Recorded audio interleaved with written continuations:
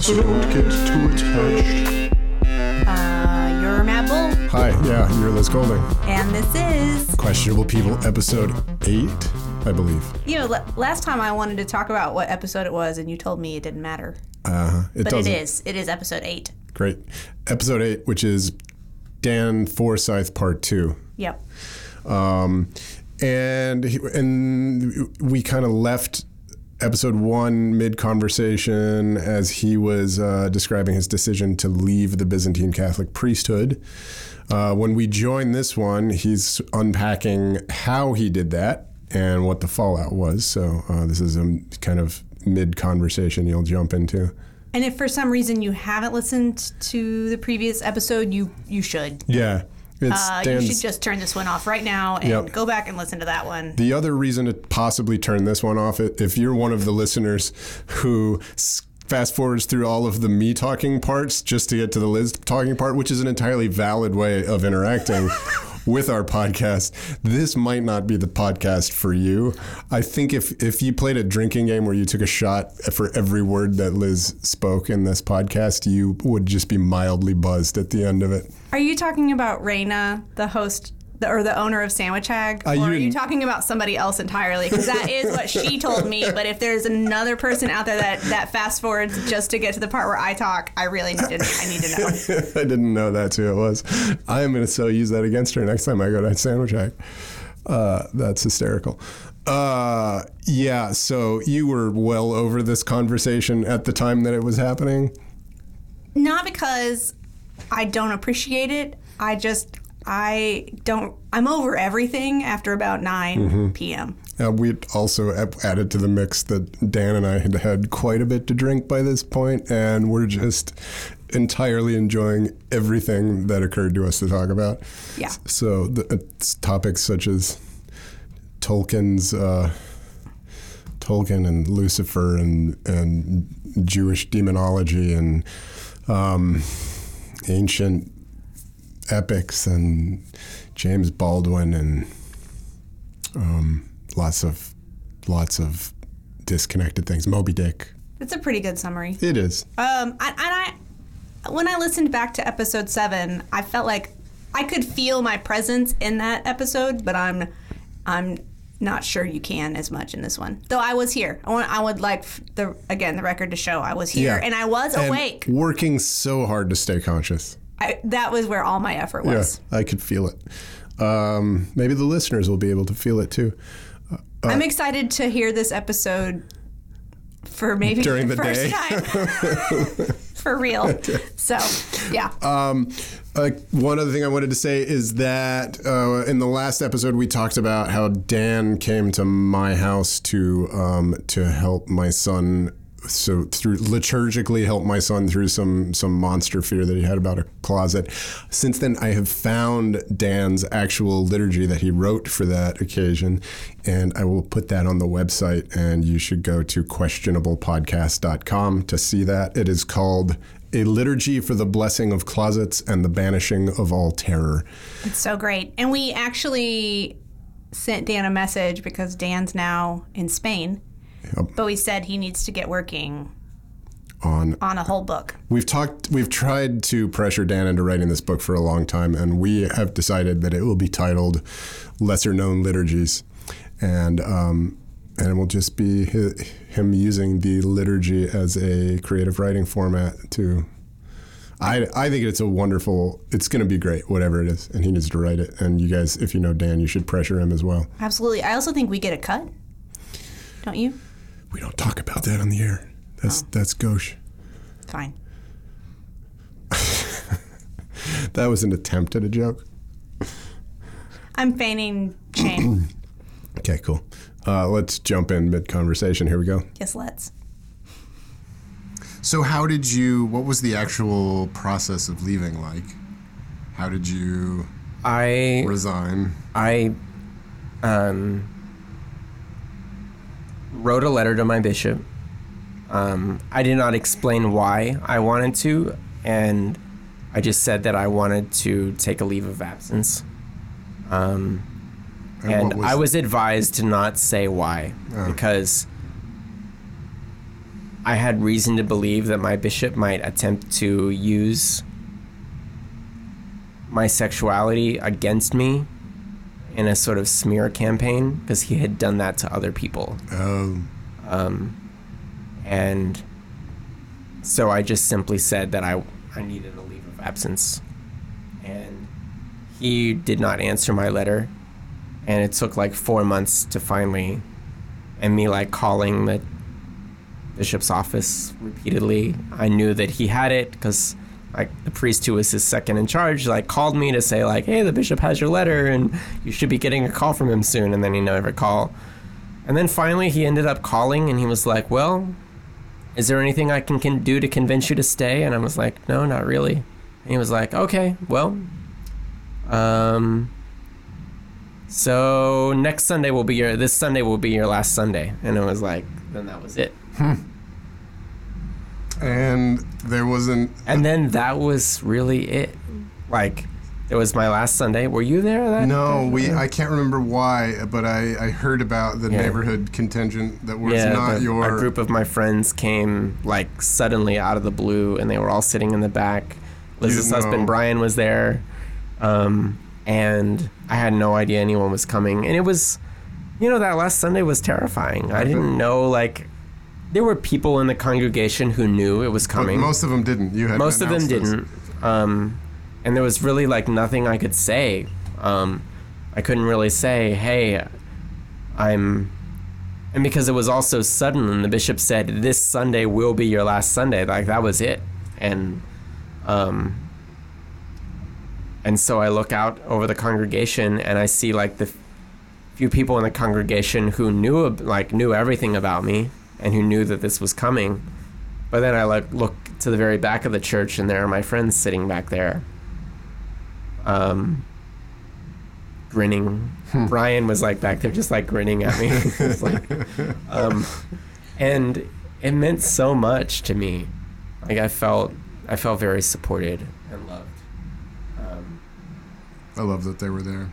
And I feel like I said in my final sermon and then in the words that I gave at the end of that liturgy, like I feel like I said what I wanted to say that day and what was necessary for me to say.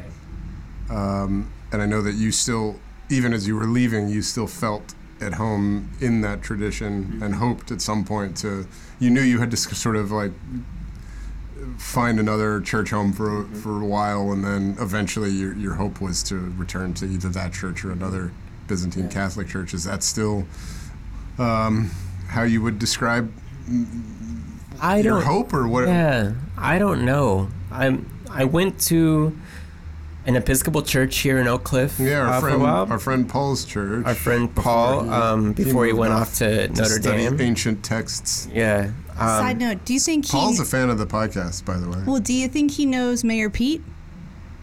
I don't know. Sure, I hope he knows Mayor Pete. A former parishioner of mine is living in South Bend and loves Mayor Pete. Wait. You think Father Paul might know Mayor Pete? Buttigieg? Why not? I mean, he must. I don't know. I don't know geography well. There's a geographical connection? Same city, South Bend. Really? Notre Dame is in South Bend, I Indiana. didn't know that. Okay. And Mayor Pete is Episcopal. Yes. Oh my gosh. I never put those two together. I put it together the other day. I got very excited. And you're like, Paul, really? Paul. Hi, Father Paul, by the way. He's listening from Notre Dame while he's probably has like special gloves on and looking at some 1,500-year-old book. Okay, so we mentioned this previously, but just wanted to chime in again and remind everybody who Paul Wheatley is. If you don't know who he is, who is he, Matt? Oh, he's an Episcopal priest who studies ancient, old, very, very old books that you have to read behind I picture them in sort of like a Bubble Boy kind of thing where you got to stick your armed hands through, the gloved hands through a wall and turn the pages a certain way. It's probably not actually like that, but that's the image I prefer. I threw that to you because I had no idea how to explain what he does, so I think that's great. Yeah. And he used to live here. He did, yeah. If he comes back, we'll interview him on the show for sure. But he's not here right now. No. Okay, bye. 1,000, I'm just- 1,500-year-old book behind I'm the glass. super here for his Mayor Pete story because everyone has one. Yeah, I've invited Paul. Has promised he will come on the podcast. Well, we have to space out our clergy. Yeah. Well, no. I know he didn't I- threaten to like drop in next week, but he doesn't live here anymore, Yeah. so it's gonna I- take some organization. I dearly love Father Paul. He's Yes. he's a really wonderful person. Yeah, he is. Okay, so you were going. I was going to St. Augustine's, the Episcopal Church in Oak Cliff that Father Paul Wheatley was pastor of. And that was like an incredibly healing experience for me, just to sit in As a congregant? as in congregation, and just like hear, like, and he gave always very beautiful, thoughtful, articulate sermons. Yep. And the two priests who are there now, Mother Emily and Father. She used to refer to herself as Father Emily, which I miss those days. her Instagram is Father Emily for short, and she and her husband, or the priest there, they are really lovely people. Yep. And give beautiful sermons, and the people there are really lovely and beautiful. It's a great, interesting congregation. Yeah. That's if I were a regular church attender, that is where I would go. And I don't know if Liz knows this, but I have not been to church since November, Yeah, I mean that's me neither. which is a remarkable change Yeah, but for for me. Dan, that's pretty huge. Remarkable change for me. Huh? And Did it just sort of happen, This- or was it conscious? it just sort of happened. Like I was sick a Sunday, and I just never went back. And I realized about halfway through December that I wasn't entirely sure if I believed anymore. And then by January, I kind of thought like, yeah, maybe I just don't. And it was not I was talking with with Liz recently. It was not like this moment of crisis for me. I just sort of was like, like, well, and I just kind of like shrug. And, well, that's I don't know. But then I have these moments when I just, like a hymn comes up, or like earlier when I was talking about the monk Theodora, or, I was thinking about like the Byzantine liturgy and what I love about it. And I wonder to what extent that being separated from that liturgy also separates me from the thing that was your belief in action. that like perpetuates that belief, or makes it real. Interesting. And I don't know how to answer that question. Like I don't know if I just don't believe anymore, or if it's just that because I'm detached from that tradition and all of those, because I'm detached from like crossing myself 75 times or 175 times in a service and hearing all of those hymns and singing about people getting their heads chopped off and women burned alive in brazen bulls, like that, those things make that faith real and make God real and present to me. Like there were these moments when I like think of a theological idea and I move to tears. But on, like on Sunday morning, I just want to go and read the New York Times at the coffee shop and have my coffee, and that's it. Like I no longer like, and this is the thing, like this is the problem. Like I wish that if I could go, I would really like to go back to St. Basil's and sing in the choir. That's what I want to do. I really want to do that. But this like, and right? If any of your listeners are listening and they're thinking of a church of like 500 or 600 or 1,000 people, like so many churches in Dallas are, right? St. Basil's is small. Yeah. There are 100 people on a Sunday morning. Like 8 people in the choir or something? You know, and they're like, 8 people in the choir. Yeah, you're going to stand out. So it's like, you know everybody. I recognize that guy. I knew everybody's name at St. Basil's. I knew, you know, I mean, it was just... Yeah. So going back there, I would love to go back there, but I'm afraid of like what kind of... Because people put so much, they attach so much emotional baggage to their clergy. Yeah. And... Yeah, that would take some courage. You're kind of... I mean, you always knew that if it could happen, it would be wild. Yeah, I realized that I'm a little bit radioactive. Yeah. I have like a half-life that I have to endure before I could go back there. And I don't... You know, and this is the thing, like, there's no other church in the Byzantine tradition that's here, except for, like, Orthodox churches, but, like, an Orthodox church would require... If I wanted to receive communion, for example, I couldn't. If I wanted to, I would have to renounce the fact that I had ever been Catholic, which I think is bullshit. Where? Wait, what? An Orthodox church. Like, if I wanted to receive communion, like a Greek or a Russian Orthodox church, whatever, if I wanted to receive communion, in order to be received into that church, I would have to renounce my former affiliation. Could you just mumble that part? No, I can't do that. and I think you've established that you're much too conscientious of a person to do that. And like, because to mumble that part would be to like mumble over all of those lovely people who meant so much to me in the Byzantine Church, and I'm like, no, I'm not going to do that. And those churches also have all sorts of objectionable views about who I am as a person. That doesn't solve anything, right? So that doesn't solve anything. And they can even be more aggressive about that, especially here in Texas, because so many Orthodox churches in Texas are full of...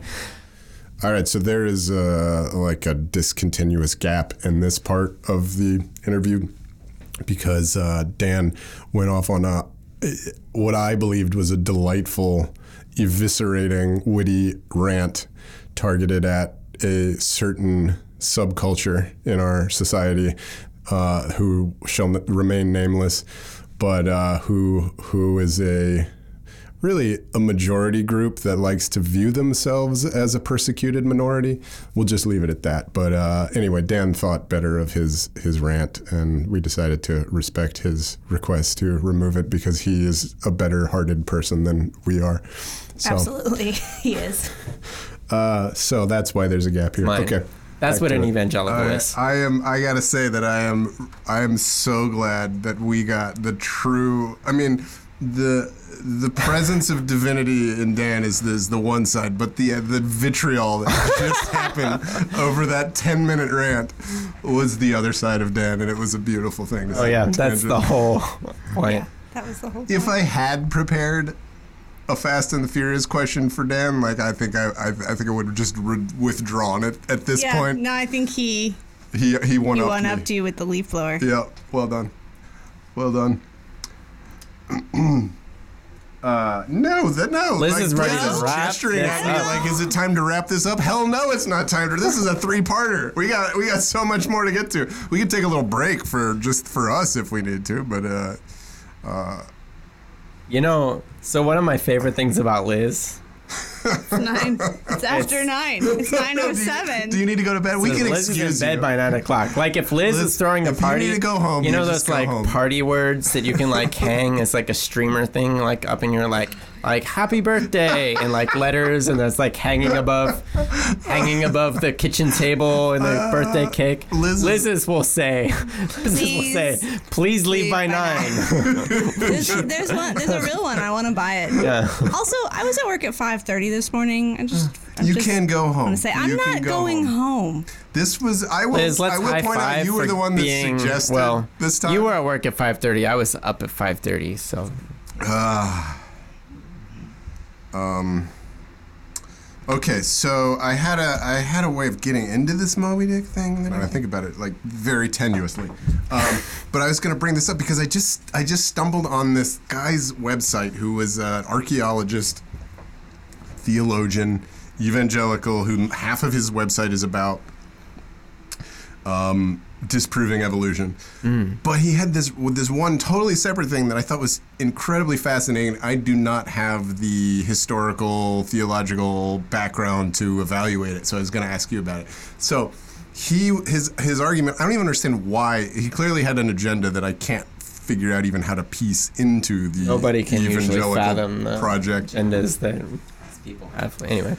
But his whole point was that, so he was saying it was all about Nimrod in Genesis, okay? So Liz, I'm guessing you never made shrug. made a macaroni coloring sheet of Nimrod in your Methodist Sunday school class. No, I don't even know who this is. Okay, so as a sidebar, Nimrod, most people know Nimrod as an insult from Looney Tunes. Yes. Yes. Yeah, you know, wow, what a Nimrod. So it was Bugs Bunny calling Elmer Fudd a Nimrod. So in popular culture, Nimrod is like a slur for an idiot. But it was a misunderstanding of the intended use of the word Nimrod. Nimrod in the time of Bugs Bunny, people were more This is why I love Matt Bull, by the way.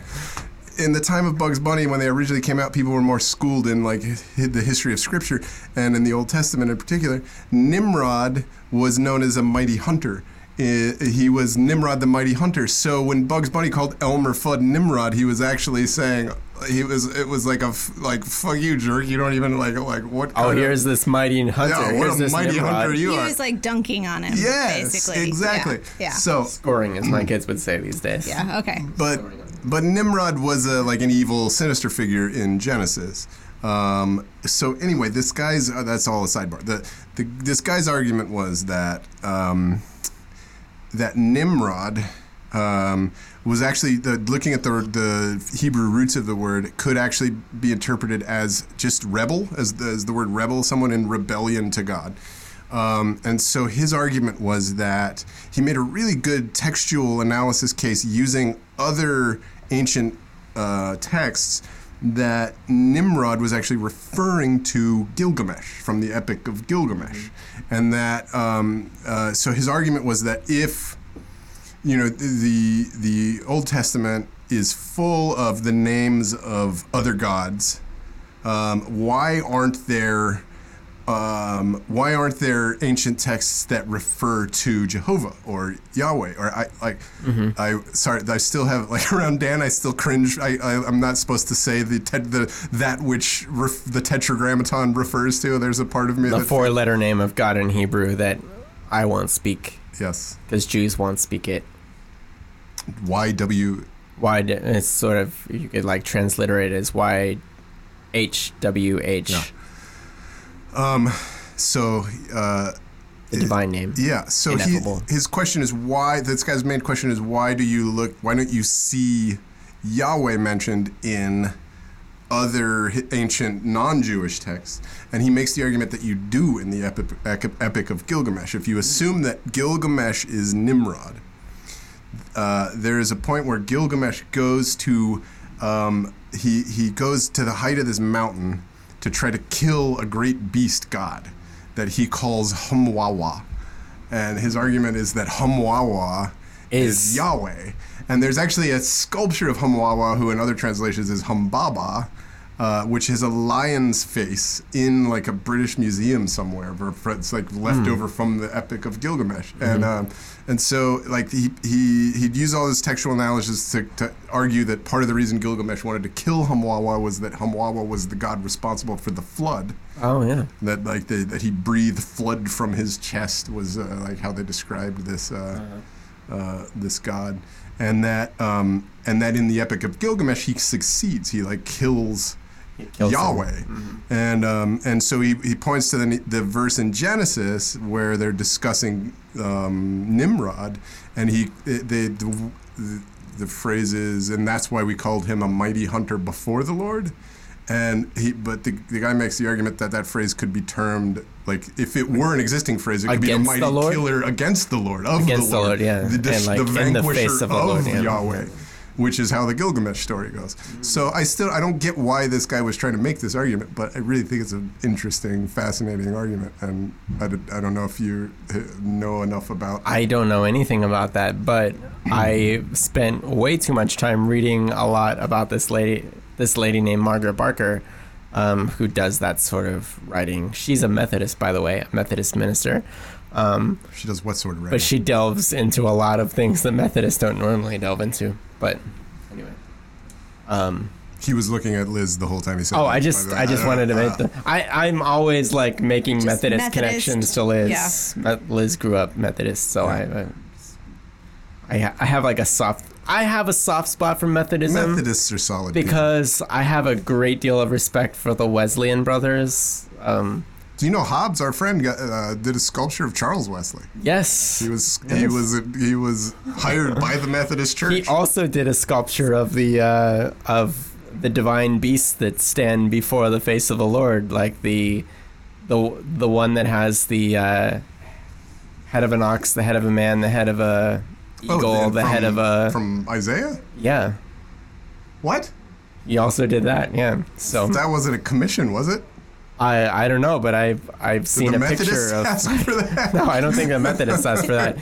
But it's like the 6-winged beast with 4 heads and the living creatures. That's what they're called, the living creatures. That form the living throne of God and fly in all directions at once. The cherubim. And seraphim. The chariot throne of God. Sounds terrifying. They are terrifying, yeah. They're meant to be terrifying. Cherubs as chubby babies. Ridiculous. Yeah. Again, we skipped over that. They should be terrifying beasts that, unnerve you and make you fall on your face. I did not spend any time in church growing up being terrified. Just want to put that out there. I feel like that's not a common experience. Envy you and pity you all at once. Yeah. I'm not going to say that that's a problem in Methodism. I feel like it's a problem generally that if you're not like terrified in church, not terrified for like guilty reasons, right? You were probably spent a lot of time feeling a certain amount of terror, but for like shame, shit, for like shitty reasons. Yeah, that I missed an opportunity to share the abiding love of Christ with somebody when I sat next to them. That's sort of bullshit. But like, if Christianity had more like legitimately like terrifying things, like you might suddenly have a 4-headed, 6-winged creature full of eyes show up with lightning flashing out from under its wings. Well, then that's kind of scary. As a reward. That's the scary part. Not as a punishment. And that's a good thing. Like, that's like if you play your cards right. That was a good thing. You get to step into the presence of Azazel. Of this, actually, no, Azazel was the... Yeah, of this, of this god who's very ancient Near Eastern and totally alien to our Metatron. way of thinking. That's the name I was looking for. Metatron. Do you know about Metatron, Liz? Metatron is have you ever heard of yes. Yeah. Well, okay. have you ever heard of Enoch? Oh, that would give Enoch is this character in the book of Genesis who's a man, right? And he lives to be a long, ripe old age. And then it says he walks before the Lord, and then he was not, because he was taken up to the Lord or something like that. It's like Elijah, but not. This is like this weird thing where he just doesn't die. He's just suddenly not there anymore because he's now with God. So in the period towards the end of the Old Testament, just to give us a heads up, there's an alien connection to this. And yes,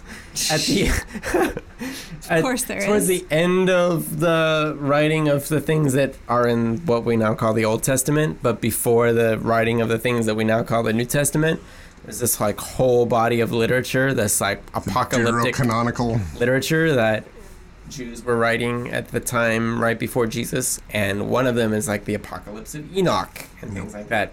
So Enoch, when he's suddenly just taken up, what happens to him? That's the big question, right? So he's taken up, his clothes are stripped off of him, and he's clothed in white linen, and then he's transformed into the great angel Metatron. Yes. This is like fanfic. Oh yeah, Okay. It's but better. because there's like Yeah.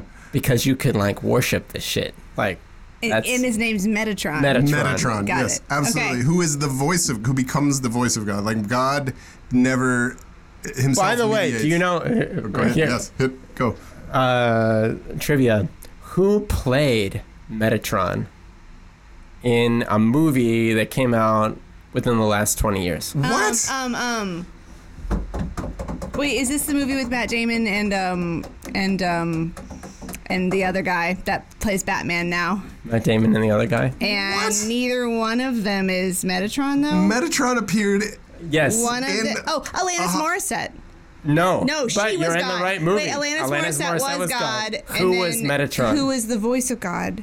I can't believe you don't know this. This Matt. is in Metatron How have is in this deep in popular culture. Do you Yes. know what movie I'm talking about? No, I don't know what movie you're talking about. The opening scene, Matt Damon and Ben Affleck they're angels and they're in the airport. Is it called Dogma or something? Is it? Yeah, dog. And then there's the buddy Jesus. and Dogma, then I've they seen Dogma, but it was accidentally- before I knew who the fuck Metatron was, so I didn't retain that part. I couldn't tell Buddy you. Jesus, yeah, absolutely. Dogma, there you go. I couldn't tell you anybody Metatron else was that's in that Dogma? movie. Yeah, so let me tell you, he goes on to play a character that is now deeply ingrained in every millennial's subconscious.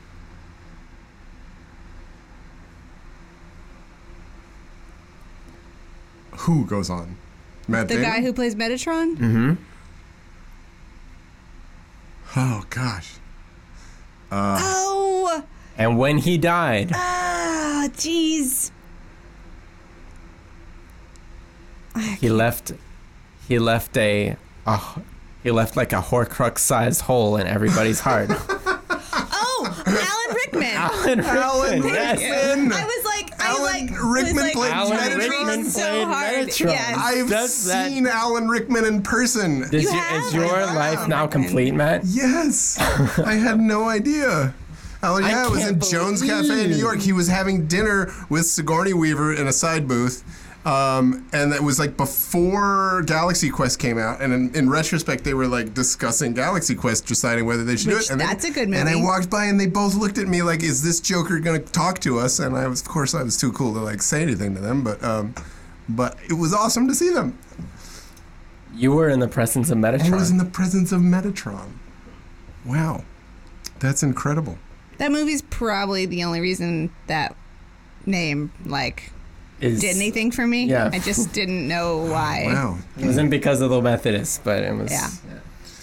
So yeah, Enoch goes is Azazel in the Book of Enoch. I actually have a browser tab of the Book of Enoch open on my laptop right now. Of course, naturally at all times. Keep it open at all times. Because I was looking for the connection between a fallen angel named Azazel and Prometheus in Greek mythology, which is So this is what used to happen. This is what a lot of our conversations were actually about. Like me and Matt and Hobbs on those like long 2-3 hours of having coffee free in the morning. association. Almost always it came around to something involving. So Azazel Azazel is in the Old Testament as the demon that. In the scapegoat story, you know, when you're given the instructions for, you get 2 goats, and one of them you sacrifice to the Lord. Is for the Lord. Yeah. The other one. Margaret Barker says one of them is the Lord.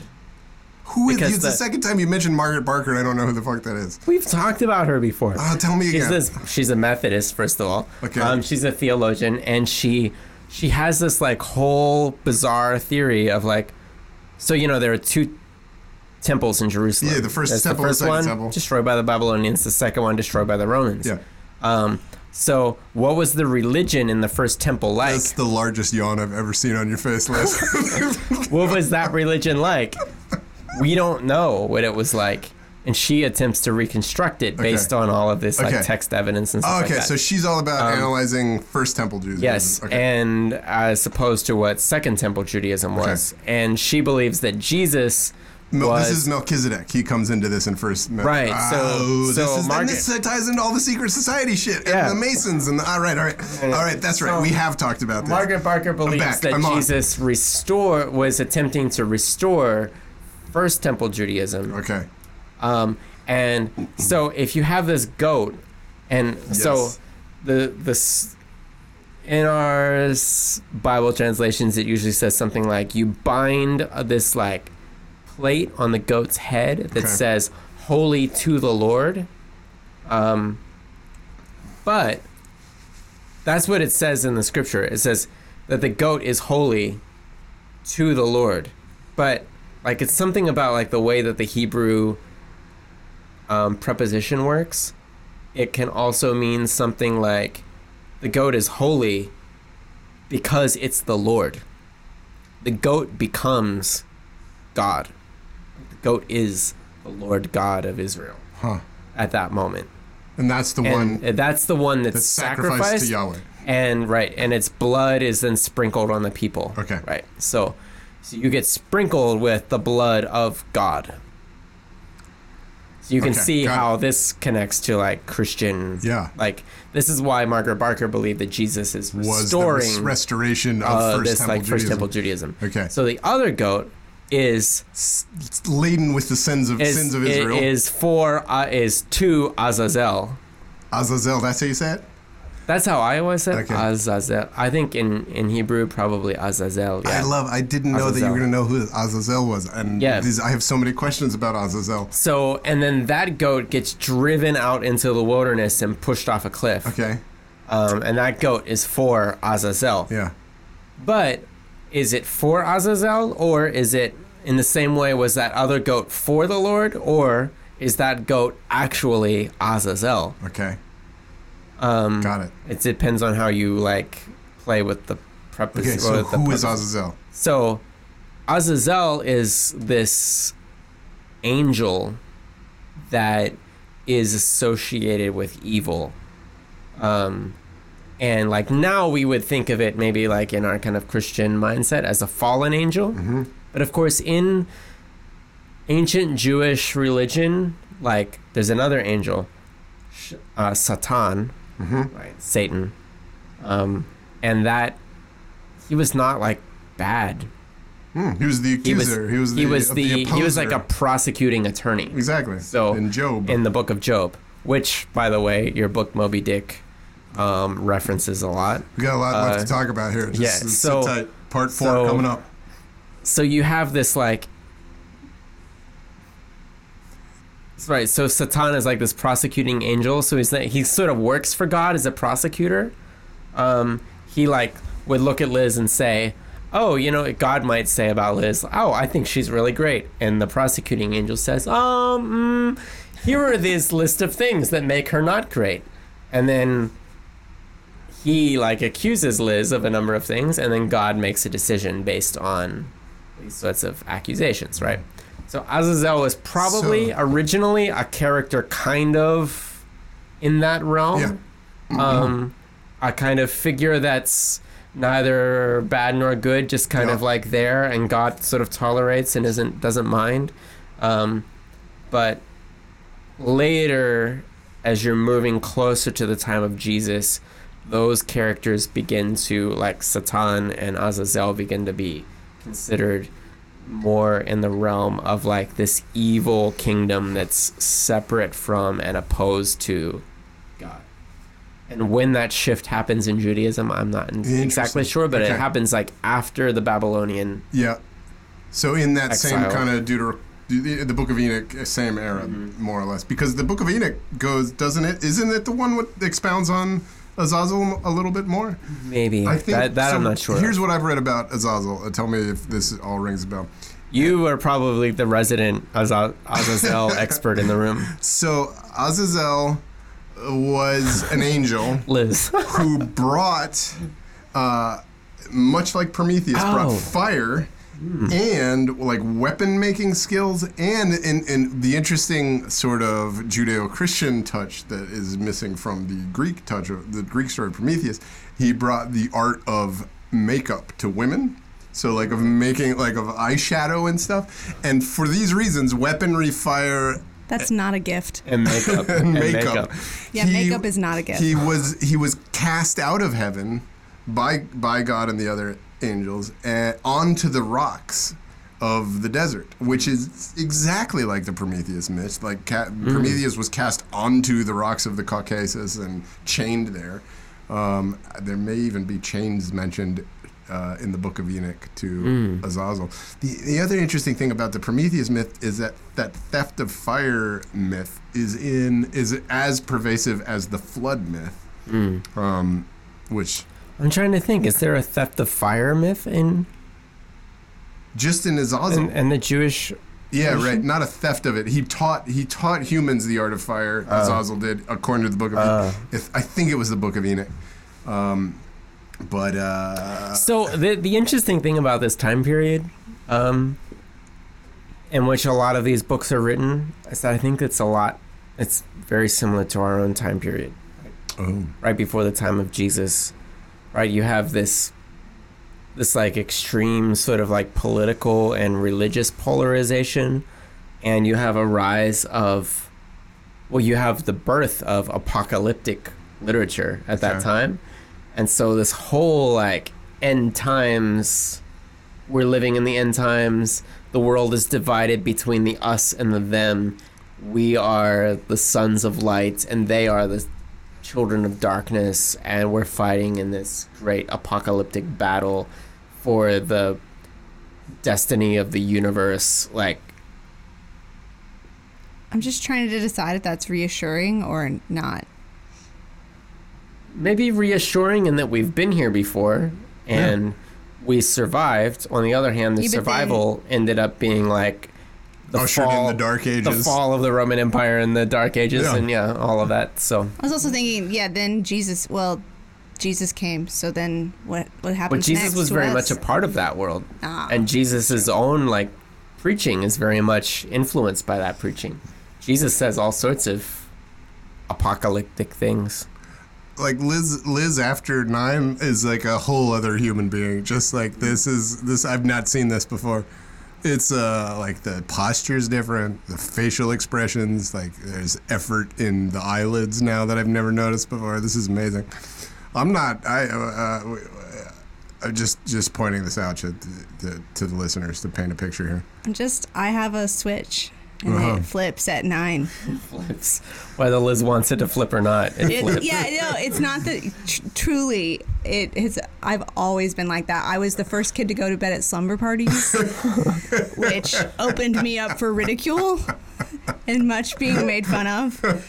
I wanted to be the first person to go to bed in college. Always the designated driver. Yes. Because she was like, I will be home by 8:30. Yes. So I can be in my PJs by 8:45. Yes. So. Thank you for making time for us, Liz. Appreciate it. It's an act of love, and we feel it. I'm glad. I feel really bad for Liz because I think Matt and I both know that we could probably go on until 2 a.m. Yeah. And we haven't even gotten to Moby Dick yet. Just show yourself out anytime. It's fun. Part of me is just happy that you guys are together. I am too. This is the first time This I've is seen like, Dan. I'm so happy. I'm happy. This is like in the way that Jessica Spano says, I'm so excited. I'm so excited. And I can't. I'm so scared. Yep. Yeah.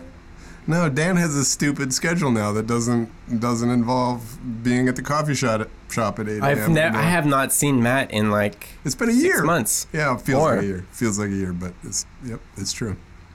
So I asked you, are we done with Azazel? Do you have anything to add to the Azazel story? I think we've. I'm perplexed. I need to like, I'm still trying to flesh out this whole Prometheus thing because it's all, I don't need to get into. We can come back to it on a different episode. I'm gonna research Azazel in my Margaret Barker books. Okay. and Thanks. I'll come back to you. Please, about I appreciate that. I need all the information. We can fill in you're like offering. a short Yeah. addendum to this.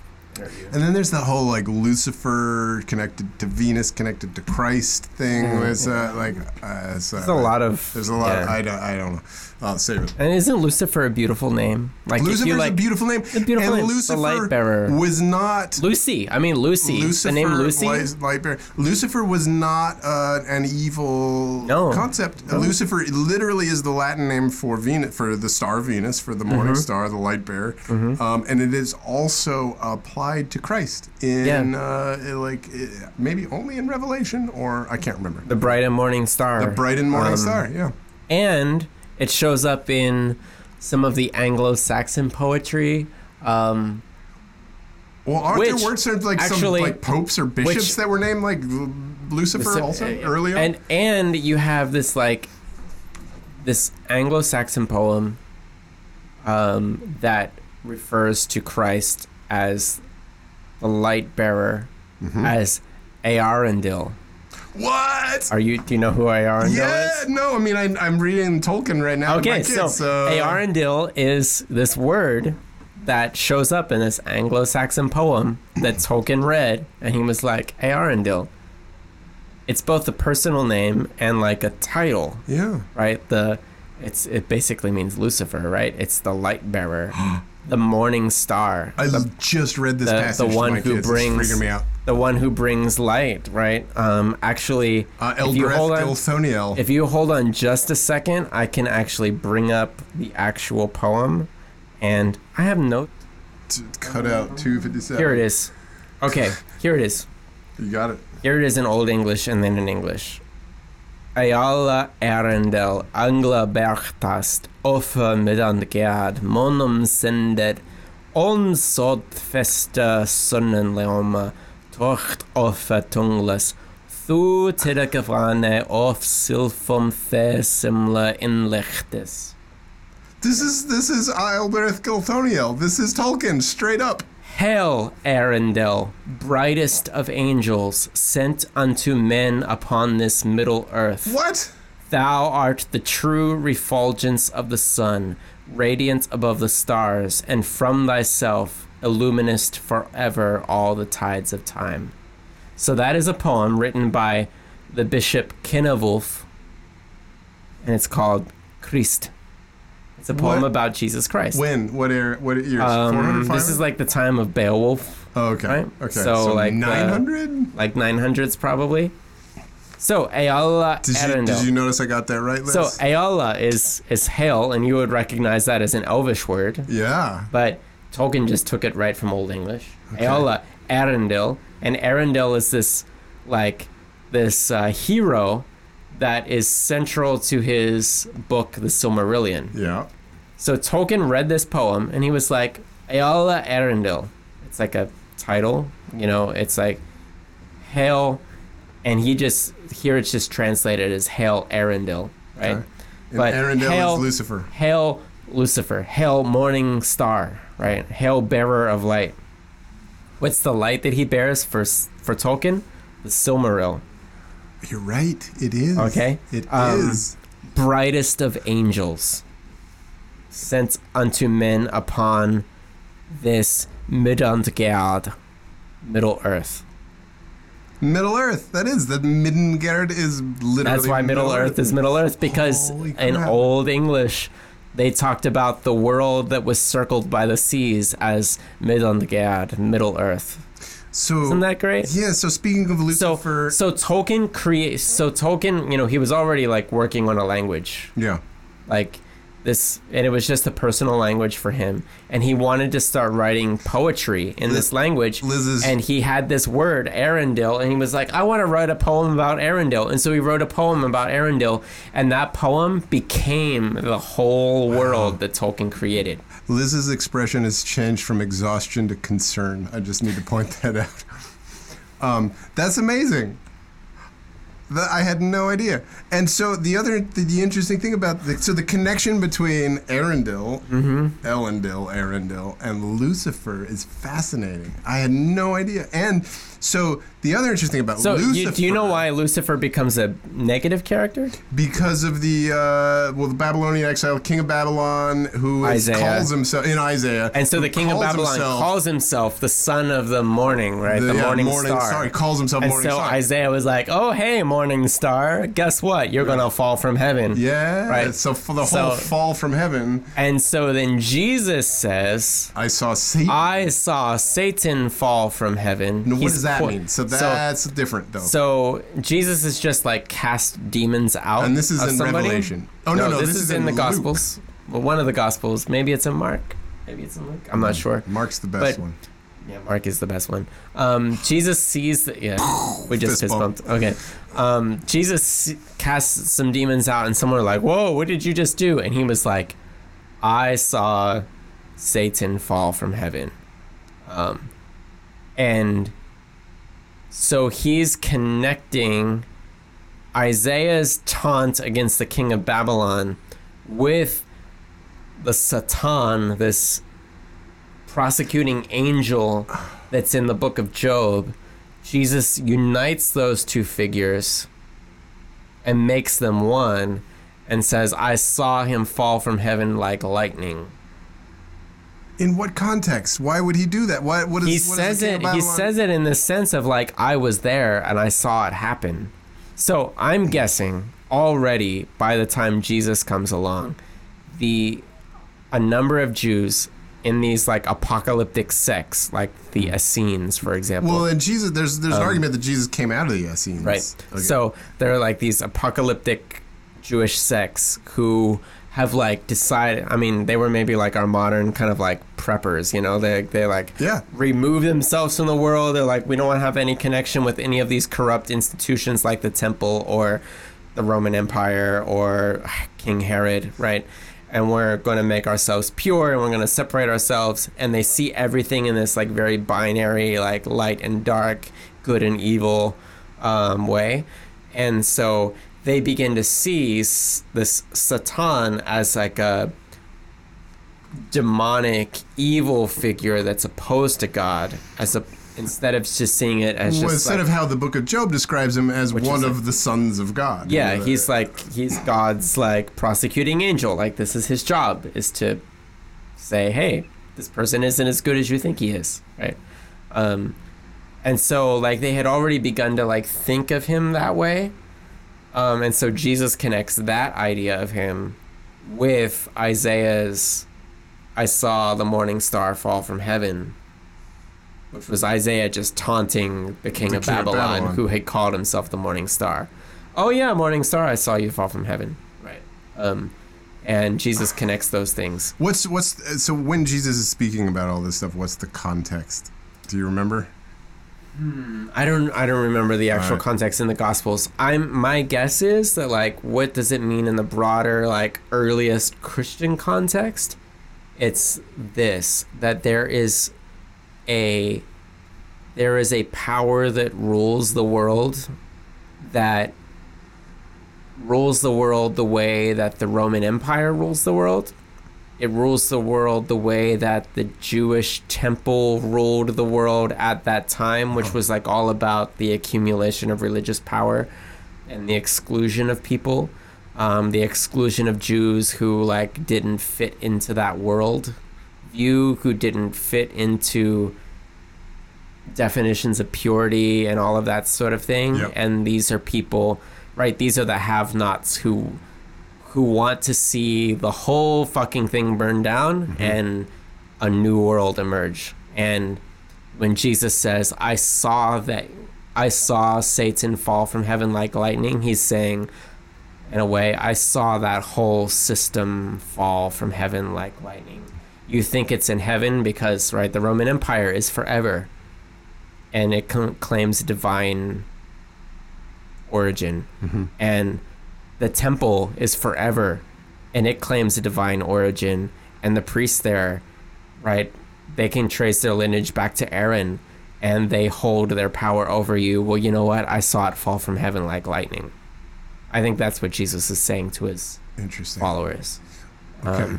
And to all of these like poor people in Israel who felt like they didn't have a place, and powerless, right? And this includes the Pharisees, like the Pharisees themselves, right? We think of them as like opposed to Jesus, but they were like a part of the same religious movement that Jesus was in.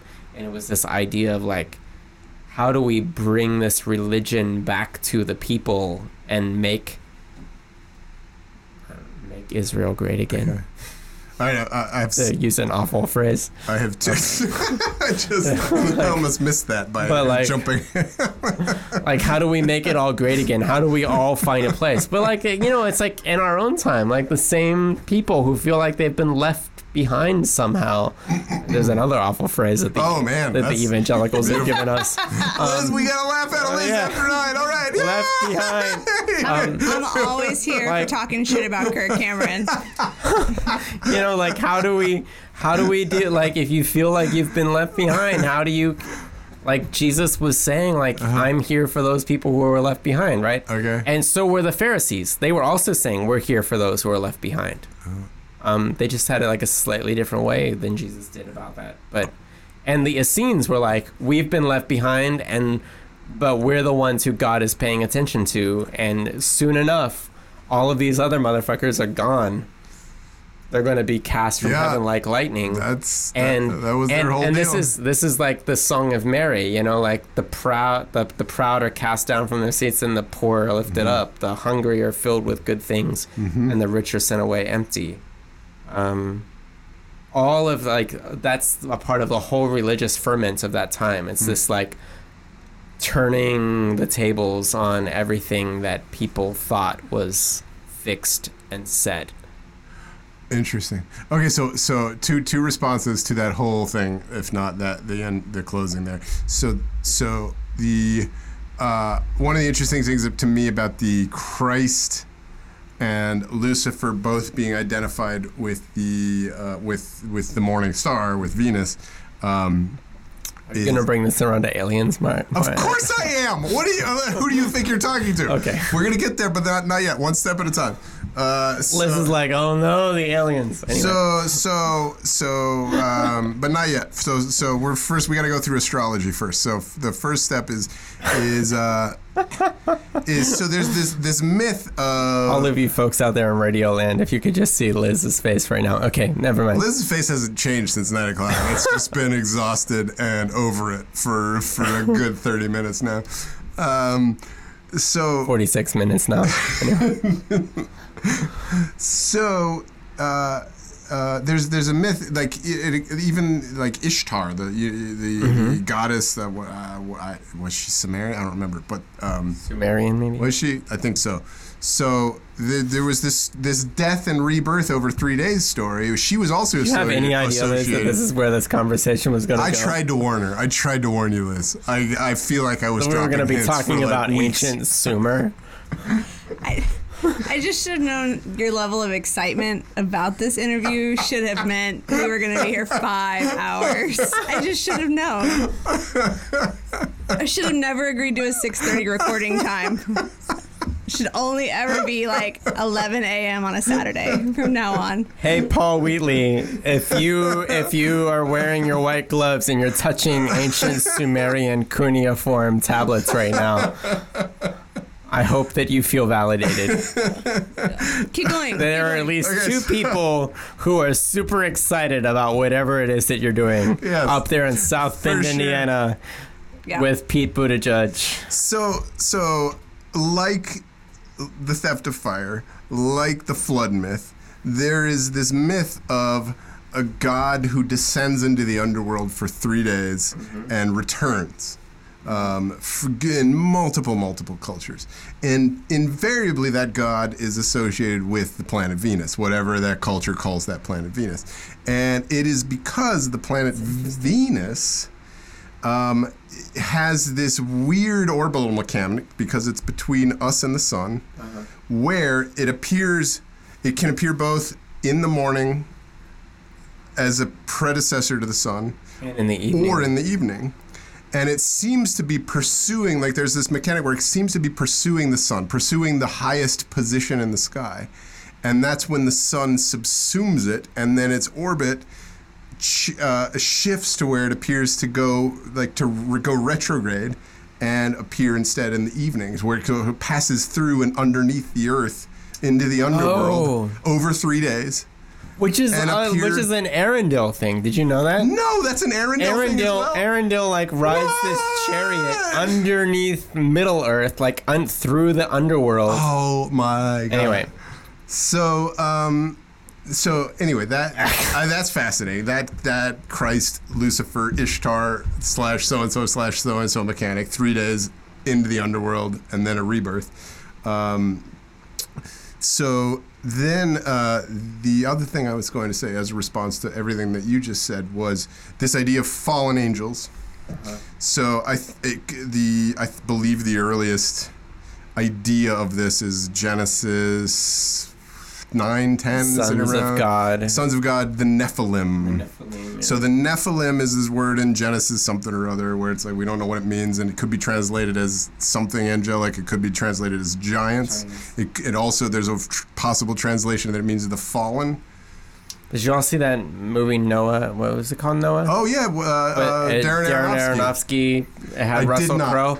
The best Bible movie I have ever seen. I keep hearing I need to see that movie, and I haven't. Matt, why have you not seen it? You're right. I feel ashamed of myself. Because I hear it's like Gnostic and weird. And it's so good. Okay, I'll see it. It is the best. I have never seen a Bible movie that was like Passion of the Christ, total bullshit. But Noah, it's fantastic. Okay, I gotta watch it. Before we record the next episode, you're gonna see it. Okay, absolutely. We'll see it. We'll have a follow-up. Well, part 5. Movie night. Movie night. Liz is not only over this conversation, she is now over the entire podcast. So here's my question, though.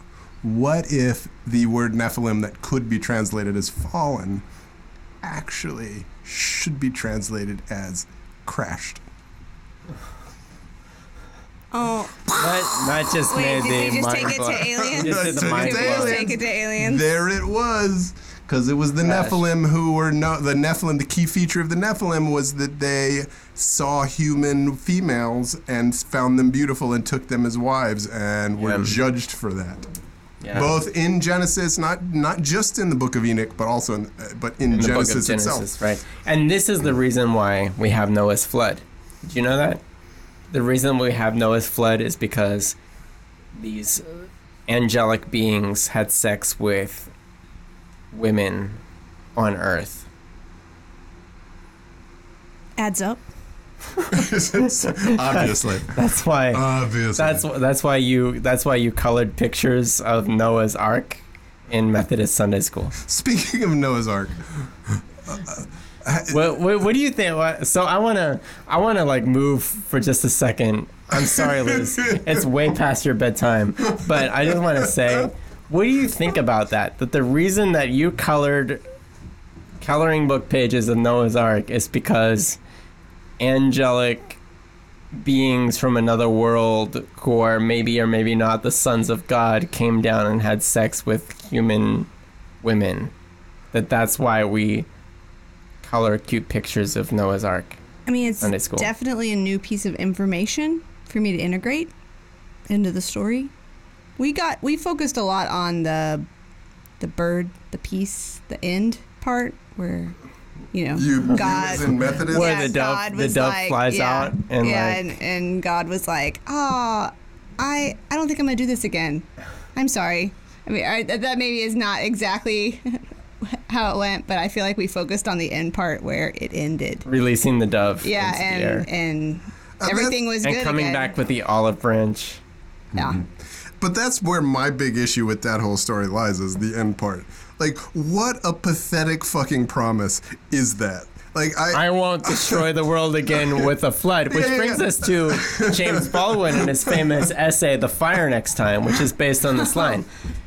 God gave, name that essay after this. God gave Noah the rainbow sign. No more water, the fire next time. Yeah, exactly. There you go. But it's also like, so every time I picture this story, I picture like Noah like in conversation with God, and God being like, okay, you did good. Proud of you. Like, just so you know, I'm making this rainbow in the sky. Like, isn't that nice? Like, take a look, enjoy it. You know what that means?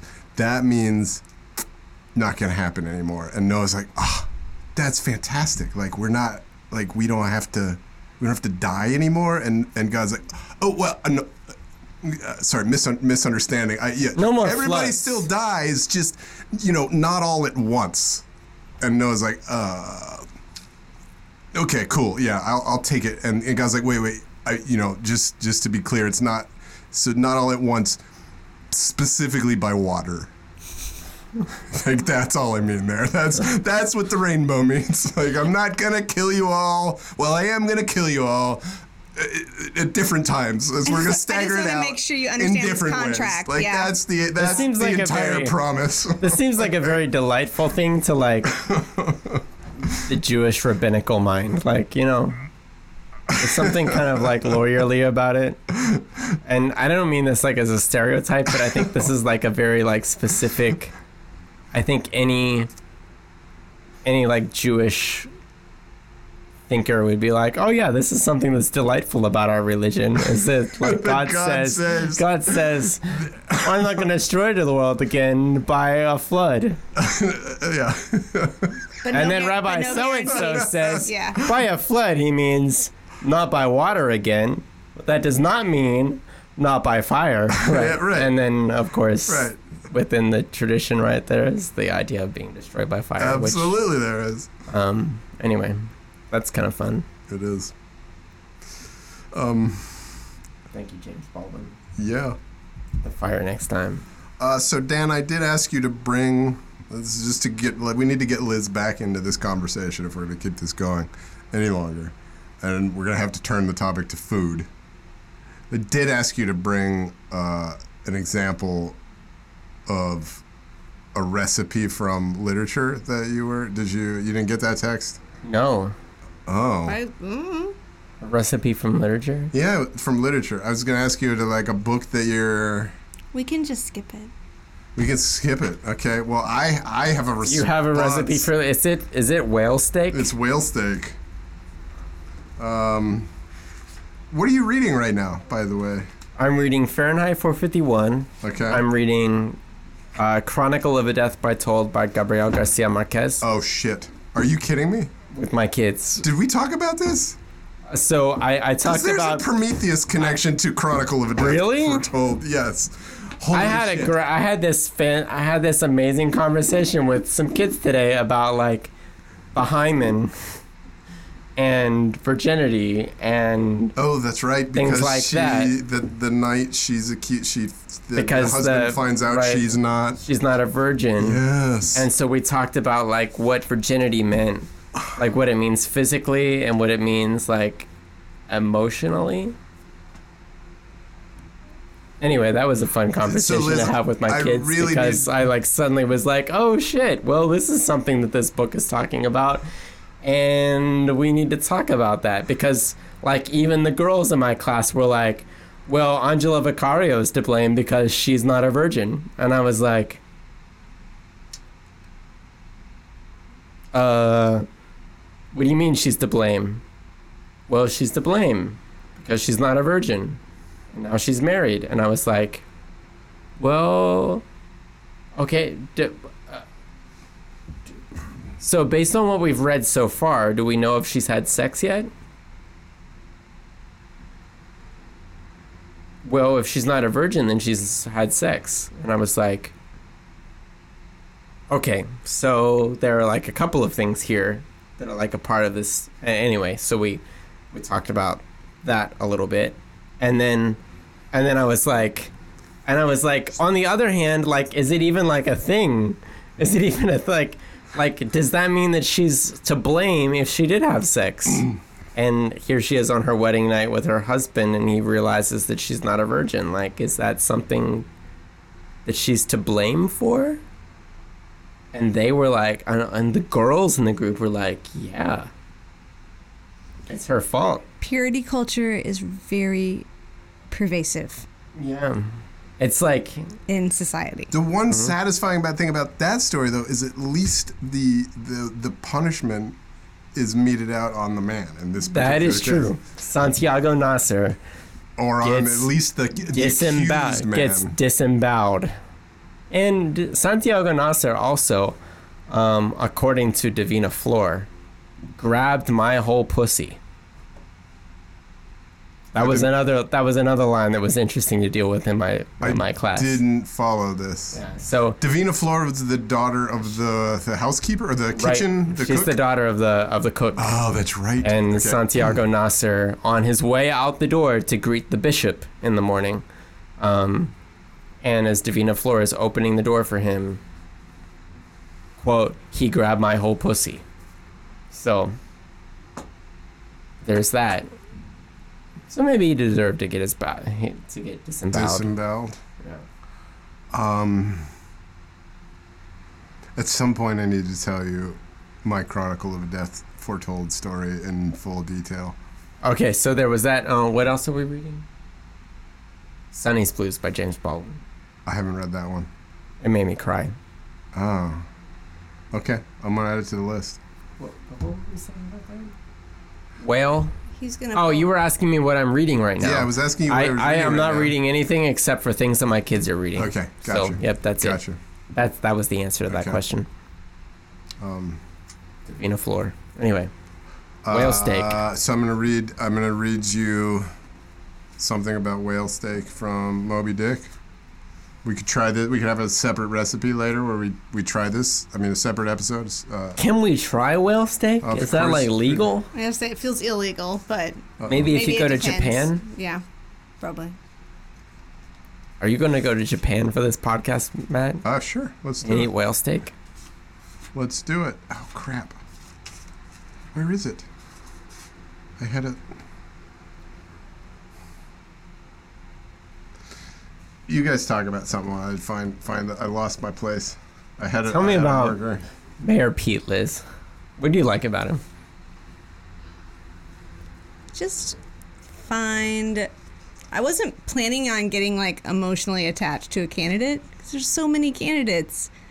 But I don't know. Find his story. Many of them have compelling stories. I think this is one of those like. It's not a math thing where I added the numbers up and like he's better. I just kind of got excited about him as a candidate in a way I haven't felt about any of the other ones. So I have decided, for now at least, I'm just going to let myself be excited about him as a candidate. And by the time he isn't in the race anymore, I think the field will be much smaller. And then I can like, I won't have 15 people to choose from. You can like acquiesce to the Joe Biden candidacy. Yeah. Yeah, if that's where it is, then that's what I'll do. Or Bernie, or whatever. But until then, I'm going to I think follow about him and his I think husband what- and their dogs and like I think get what I like excited. about Pete Buttigieg is that he articulates. Period. Like, to have a public official who can articulate is one thing, but he articulates progressive policy positions in a way that don't feel like they're about to open up a chasm that separates huge blocks of people between those who are on the side of darkness and those who are on the side of light, for example. I feel like he has a sense of those policy positions being able to, like, he just talks about them in a way that doesn't seem threatening or revolutionary. It's like the old person's idea of what a young person should be. Did you read that David Brooks Yes, opinion I piece did. also? I did. Dan? Like that just kind of came to my mind, but I was like, yeah, it was a good point. I didn't like a lot of the things that David Brooks said in that article, but Yeah. I did think that was kind of like, oh yeah, it's kind of true. But I could see, for example, I could see my parents hearing what he had to say and being like, oh, that's a good point. We'll still vote for the Republican, but if he becomes president, we won't think he's evil. Right. Like they would have thought about Hillary Clinton. Yeah, I'm nervous overall in that almost everybody I talk to doesn't seem to feel super excited about any one or two candidates. And it isn't even that they're like spread out across the field. It's like almost everyone I talk about is like, I don't know.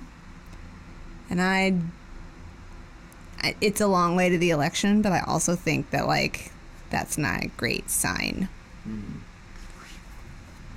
So, did you find that passage? Matt has a look of. Okay, so There we go, on his let's face. just reestablish that Dan did not do his job in bringing literature that had. I can find the relevant text where I asked you to find a piece of literature that had a recipe in it. How far back is this text? It's fine. Anyway. we're not going to talk about it Go anymore. 3 years ago. I did my part, and I brought Okay. Moby Dick with us, which is as fine a book as one is likely to find. That's true. And I'm just going to read a little bit of some culinary Moby Dick. So this is in the chapter where it's not the whale they're really after. It's sort of like consolation whale that they kill, and then they watch like the sharks just bore into this thing as it's like they tie it to the side of the boat, and the sharks just like they describe it as like drill heads, like just screwing out with chunks of flesh. And at the same time, Stubbs, one of the first mates, wants to eat a steak of this thing. And he's complaining to the cook about how the cook is cooking it. And he says to the cook, so this is the recipe part. So if we ever find some whale steak, we need to do it this way. He says, well, for the future, when you cook another whale steak for my private table here, the capstan, I'll tell you what to do so as not to spoil it by overdoing. Hold the steak in one hand and show a live coal to it with the other. That done, dish it. You hear? So that's how we cook it. You just hold a coal in the presence of the steak. That's it. And then in the next chapter, we have some more like explanation about we'll just dive deeper into the conceptual part of eating whales. And it goes like this. The fact is that among his hunters at least, the whale would by all hands be considered a noble dish, were there not so much of him. But when you come to sit down before a meat pie nearly 100 feet long, it takes away your appetite. Only the most unprejudiced of men, like Stubb, one in the previous chapter, nowadays partake of cooked whales, et cetera, et cetera, et cetera. So he's saying that like people would like whale meat more if there weren't so much whale to have to consider at a time, which is a valid point. And then finally, he says, it is not perhaps entirely because the whale is so excessively unctuous, greasy, that the landsmen seem to regard the eating of him with abhorrence. That appears to result in some way from the consideration before mentioned, i.e. that a man should eat a newly murdered thing of the sea and eat it too by its own light. So, meaning that they're like harvesting whale oil. Whale oil, candles, and things So like they're that. seeing by the light of the whale, and that's the thing that like is unappetizing to most people. But no doubt the first man that ever murdered an ox was regarded as a murderer. Perhaps he was hung. And if he'd been put on trial by oxen, he certainly would have been, and he certainly deserved it if any murderer does. Go to the meat market of Saturday night and see the crowds of live bipeds staring up at the long rows of dead quadrupeds. Does not that sight take a tooth out of the cannibal's jaw? Cannibals? Who is not a cannibal? I tell you, it will be more tolerable for the Fiji that salted down a lean missionary in his cellar against a coming famine. It will be more tolerable for that provident Fiji, I say, in the day of judgment, than for thee, civilized and enlightened gourmand, who nailest geese to the ground and feastest on their bloated livers in thy pâté de foie gras. Is that not amazing? Wow. Like, this book is one of the funniest things I have ever read, and biting. And how old was Herman Melville when he wrote this book? Do you remember? 20. I texted it to you the other day. You did, 20 something. I feel like it was 33. 33. Okay, the age of Christ. Oh and yeah, his he death. was 33 when he wrote this book. Doesn't that make you feel like an abject failure? Yes, it does. Also, he wrote this book, just to bring it full circle to our conversation with you, he wrote this book to impress his Nathaniel crush, Hawthorne. Nathaniel Hawthorne, that he was madly in love with, probably. Mm-hmm. At the age that you went to seminary. Or not at the age that I went to Ish. seminary. I thought you said he was 26. No? No, he was 33 when he Alright. wrote this book. All right, fair enough. I think. I might be wrong. Sounds good to me. It's like, this is the book that should be the American scripture. It is both American scripture and American incantation against America itself. Yeah. It is like, It is which the is what scripture is. Oh, that's like, true. That's the prophets are all, they are. It's an incantation against Israel. You're right. It's that whole, like, Herman Melville, is he not among the prophets? That's the... Who says that? Is that a thing? Is that a quote I should is know? Saul not also among the prophets? Oh, that's right, it. that's Gotcha. from the book Okay. of Samuel. And even here, right, he's like, it will be more tolerable on the day of judgment, right? That's Yeah, Jesus. That's Jesus. Absolutely right? it is. For the Fijian. And also his, like, there's something so subversive throughout the whole book about the way that he zeroes in on these characters that most Americans would think of as, at the time, as beneath them or uncivilized or whatever, and then like lifts them up and uses them to dash down The American project. the whole American project. Symbolized by the ship itself, Yeah. the Pequod. Really. As a former vegan, Liz, did that... I mean, like, how can that, like... There was I like have a this great vegan picture. screed I have right this there. great picture of Liz, like, with chopsticks in her hand and jiggling ox knee, Me. dripping into her mouth. Well, it's like I did not originally become a vegan because of animal rights or But anything everyone like thinks that. But I would also say I don't feel 100% comfortable eating animals. Yeah. There's I think that's there's a the way to be. tension. There's definitely a tension there. I think that's the right way to approach it. Yeah. Still haven't settled that one. Probably never will.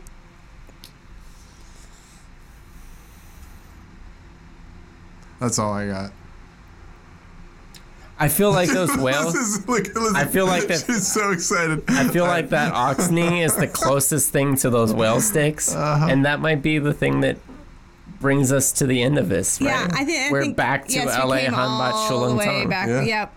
You're right. Yep. I wonder, there was today actually, a four-legged whale skeleton was just announced in the scientific See how literature. Matt is trying to like Exciting. Extend trying Draw to, me in. to No. branch this off Science. out of the No, circle this that is we trying just to made. this is trying to tie the circle a little tighter. So it's a whale with an actual knee. Was my whole point. Oh, yeah, we did it. Yeah. Well, We they really used did to it. have knees. Exactly, but Yeah. that's what I'm saying. They found this fossil of a whale ancestor Oh, with all four legs intact. This whole fossil. So we already knew like Ambulocletus natans was the whale ancestor that they probably had pieces so of. like Cletus, Ambulocletus, walking a something. walking thing. Walking thing. Is The a Cletus ambulatory thing? The ambulatory. What does Cletus mean? I have no I idea. don't know. I know ambula. I feel like if you reread the The intro. the very for like the intro to Moby Dick, it's probably there at some point. Or there was one chapter in which he probably says something about Yeah. But you're right. Whale knee. Whale knee would probably be delicious if a Korean got a hold of it. I don't think You're not. That's not a good ending. You're not comfortable with that one. I'm just not. I just don't think I'm there with whale meat. Okay, I was worried you were Really? concerned with with the ethnic. Well, I No. don't think that Now, Herman I'm Korean into concerned the mix. about a few other things that happen in this podcast, but that's not one of them. I feel like Herman Melville is also not really on the whole eating whale. Oh, he clearly. Like, he thinks of whales as higher than we are. Yeah, absolutely. He There's does. this really beautiful scene. Remember when they're like mating, and then there's like these I remember a concentric mother and circles some cubs. of whales, and at one point one of the whaling, like the little boats, right, that go out to harpoon whales, they like drift out and they look down and they see it's like these concentric circles of whales swimming, and they're like in the very middle there are whales mating, and then like in the circle outward there are like whales swimming in a circle, and then the circle outward they're like mother whales with their baby whales, and then another whale circle, it's just like these circles. It's like a scene from Dante's Divine Comedy. It's with it's all the those layers heavens. of- It's like the divine Imperium. It's the sort of like concentric circles of the heavens, but they're laid out as whales, and then the very center is the love that, as Dante would say, it's the love that moves the stars and other planets.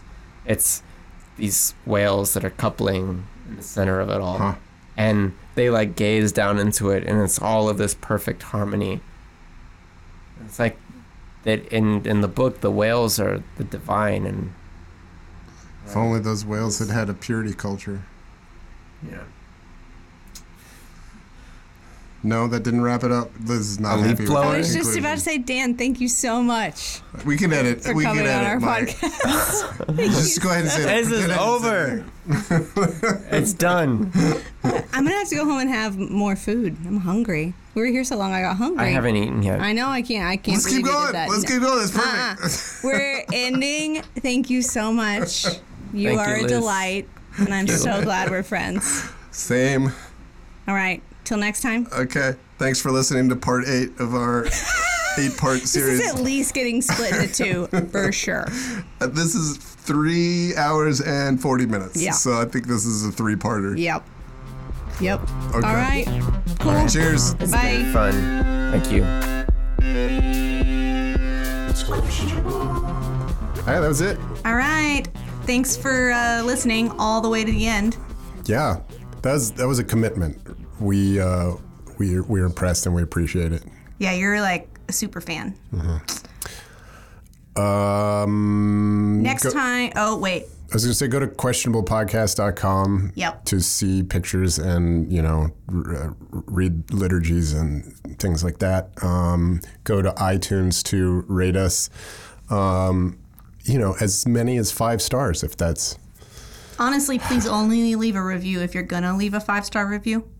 One time I knew someone who genuinely asked me to review something, but then basically said only leave a review if you're going to leave a 5-star review. And how did that make you feel, Liz? Not good. Like I was being manipulated a little bit. So how do we come off as faux authentic, our brand of faux authenticity, and still ask people to say nice things about us? I feel like I'm acknowledging. That's what I'm doing. That's all we can do. So that's all I can do. I know how this feels. I've been on the other side, And we're doing it anyway. and I'm doing it. I mean, that's the cycle, right? Okay, that is- it is. Hurt people. So anyway, our next guest, we're not entirely sure who it's going to be, but it's going to be a lady because I made Matt promise that we would not have more than 2 men in a row before we had a lady. Is this a bad time to admit that if you had asked for like every other one, I would have said okay to that as well? I feel like that's somehow I came ahead without intending this to be like a line in the sand that I really was going to fight over. No, I'm okay with where we landed it. Okay. Yeah. All right, good. I feel good about it. Me too. All right. Well, we'll see you next time. Bye.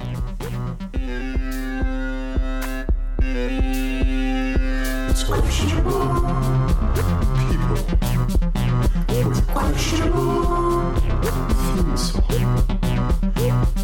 It's just a temporary theme song, so don't get too attached.